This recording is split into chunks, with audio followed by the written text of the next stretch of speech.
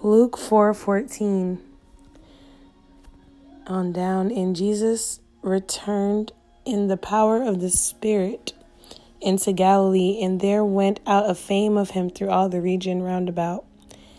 And he taught in their synagogues, being glorified of all. And he came to Nazareth, where he had been brought up, and as his custom was, he went into the synagogue of the Sabbath day, and stood up for to read. And there was delivered unto him the book of the prophet Isaiah. And when he had opened the book, he found the place where it was written, The Spirit of the Lord is upon me, because he has anointed me to preach the gospel to the poor.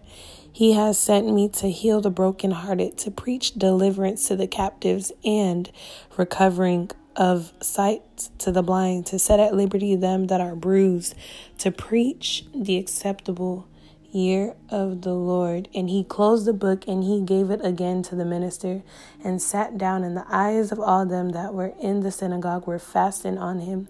And he began to say unto them, This day is this scripture fulfilled in your ears.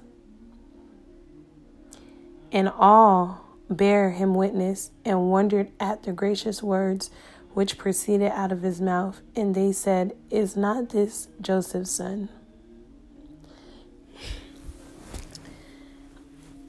The scripture that Jesus read, we can clearly see that the scripture was fulfilled.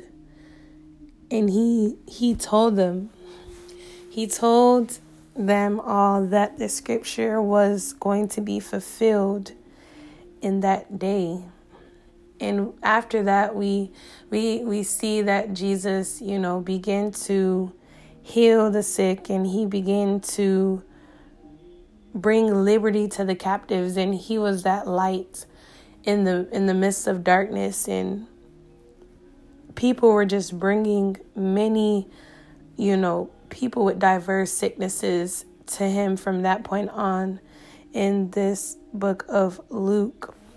So as sons and daughters of God, as Christians of the Lord Jesus Christ, we are called to do the same thing. We are called to be the voice for Jesus. We are called to be the image, to go in the image of Jesus Christ. So whenever people see us, they should see the love of God. They should feel the love of God. They should know that this is a instrument, a vessel of Jesus Christ, and Jesus Christ is doing great and mighty things in the earth to bring freedom and liberty, to restore man back onto God, to tell man that sin is not good and it's separating the people from God,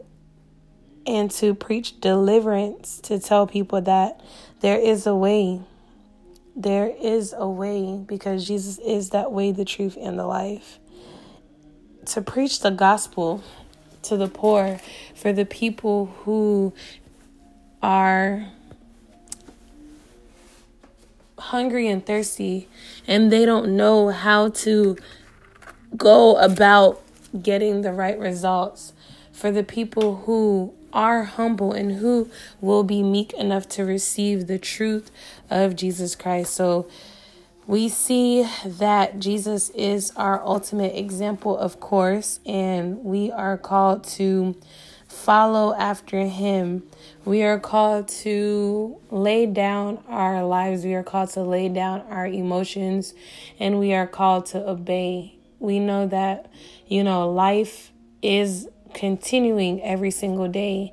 And even in that, we are called to not give place to our flesh to control or to triumph the will of God.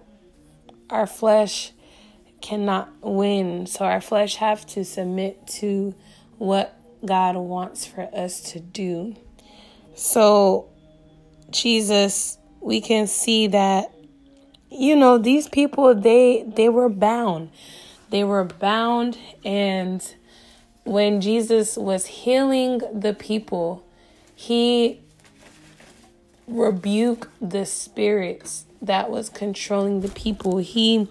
Jesus observed, he examined what was happening, and then he commanded the unclean spirits to come out.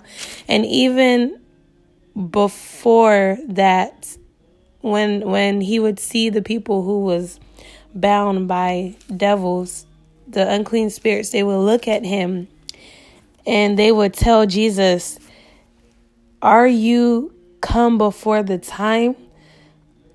Aren't you? We know who you are. You are Jesus, the Son of God." So they would cry out and they would say that he is the Holy One of God. And they would, whenever Jesus would command them to come out, they would scream, they would throw themselves, they would make a whole scene. And when the unclean spirits were cast out of the people, the people who was watching Jesus do this act or this miracle, they would be amazed and they would ask questions like, who is this? Isn't he the son of Joseph? Like, who is this man? He has so much authority. He has the power and he has the ability to command these unclean spirits to go, and they are obeying him. Who is this person? And we can see that, at different points, the Pharisees, the scribes, the teachers of the law, they would call Jesus and they would say in their hearts and with their mouths, that he was blasphemous, how he was a blasphemer, how he basically compared himself to God by forgiving people's sins, because they even asked that question, like, who are you to forgive sins? There's only one that forgives sins, and that's God. So the fact that you're saying that you can forgive sins, you're blaspheming. You're making yourself equal to God. And Jesus, even after all their accusations and everything that they were saying, he was still able to listen to the voice of the Lord. He was still able to listen to what God wanted him to do, because, Jesus didn't do anything and he didn't say anything that his Father in heaven was not saying or doing. So everything that Jesus did, it was purposeful. It was purposeful, and it was a great example of what we are to do. So just like Jesus was doing his ministry and how people was criticizing him, and, there were some people that was actually supporting him, as we do our ministry, as we're going higher in Jesus Christ, we are going to go through that same thing. We are going to experience the things that Jesus experienced, however that may look like for us. Because getting nailed to a cross is not common these days.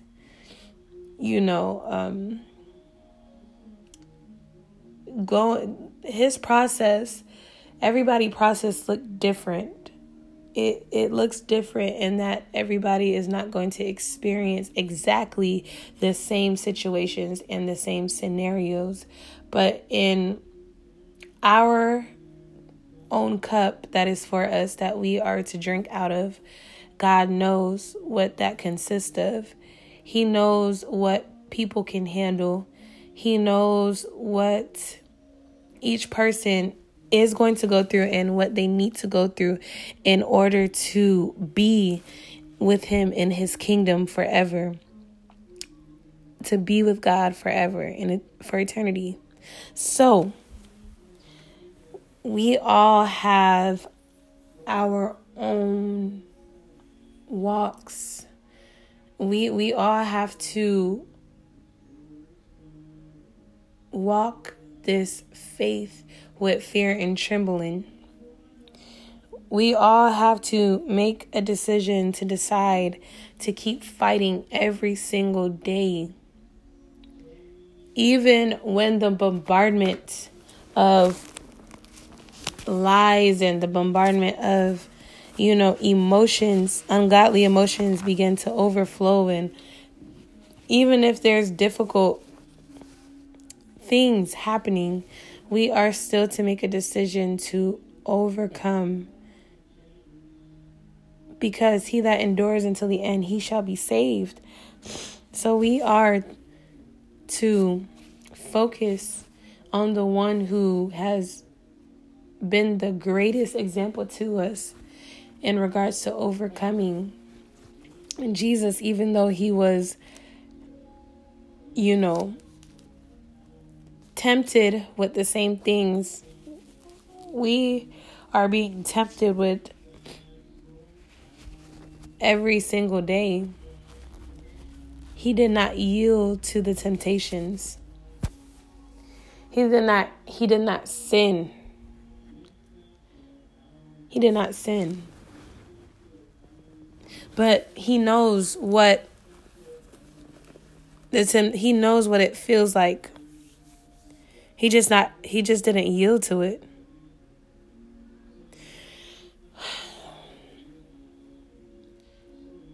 So we have a great work to do. And God has a great work to do in us. We have a great work to do on the outside, and God has a great work to do in us on the inside. We have to overcome.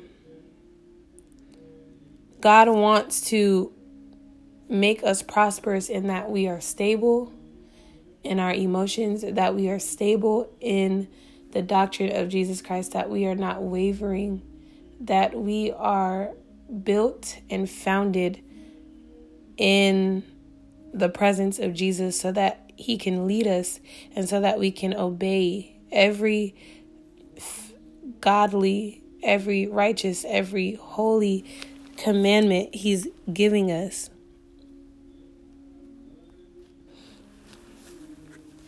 So, like Jesus read,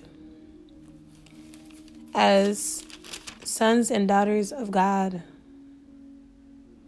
it is our job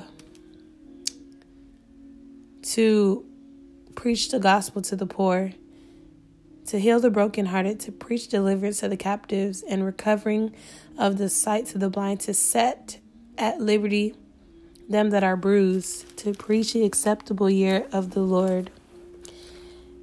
And as we are doing that, we are being mindful to take the beam out of our own eye before we can try to get the mote to come out of our brother's eye. So, examining ourselves, being transparent with God, allowing God to heal those areas and those perspectives within us will set us up for great success.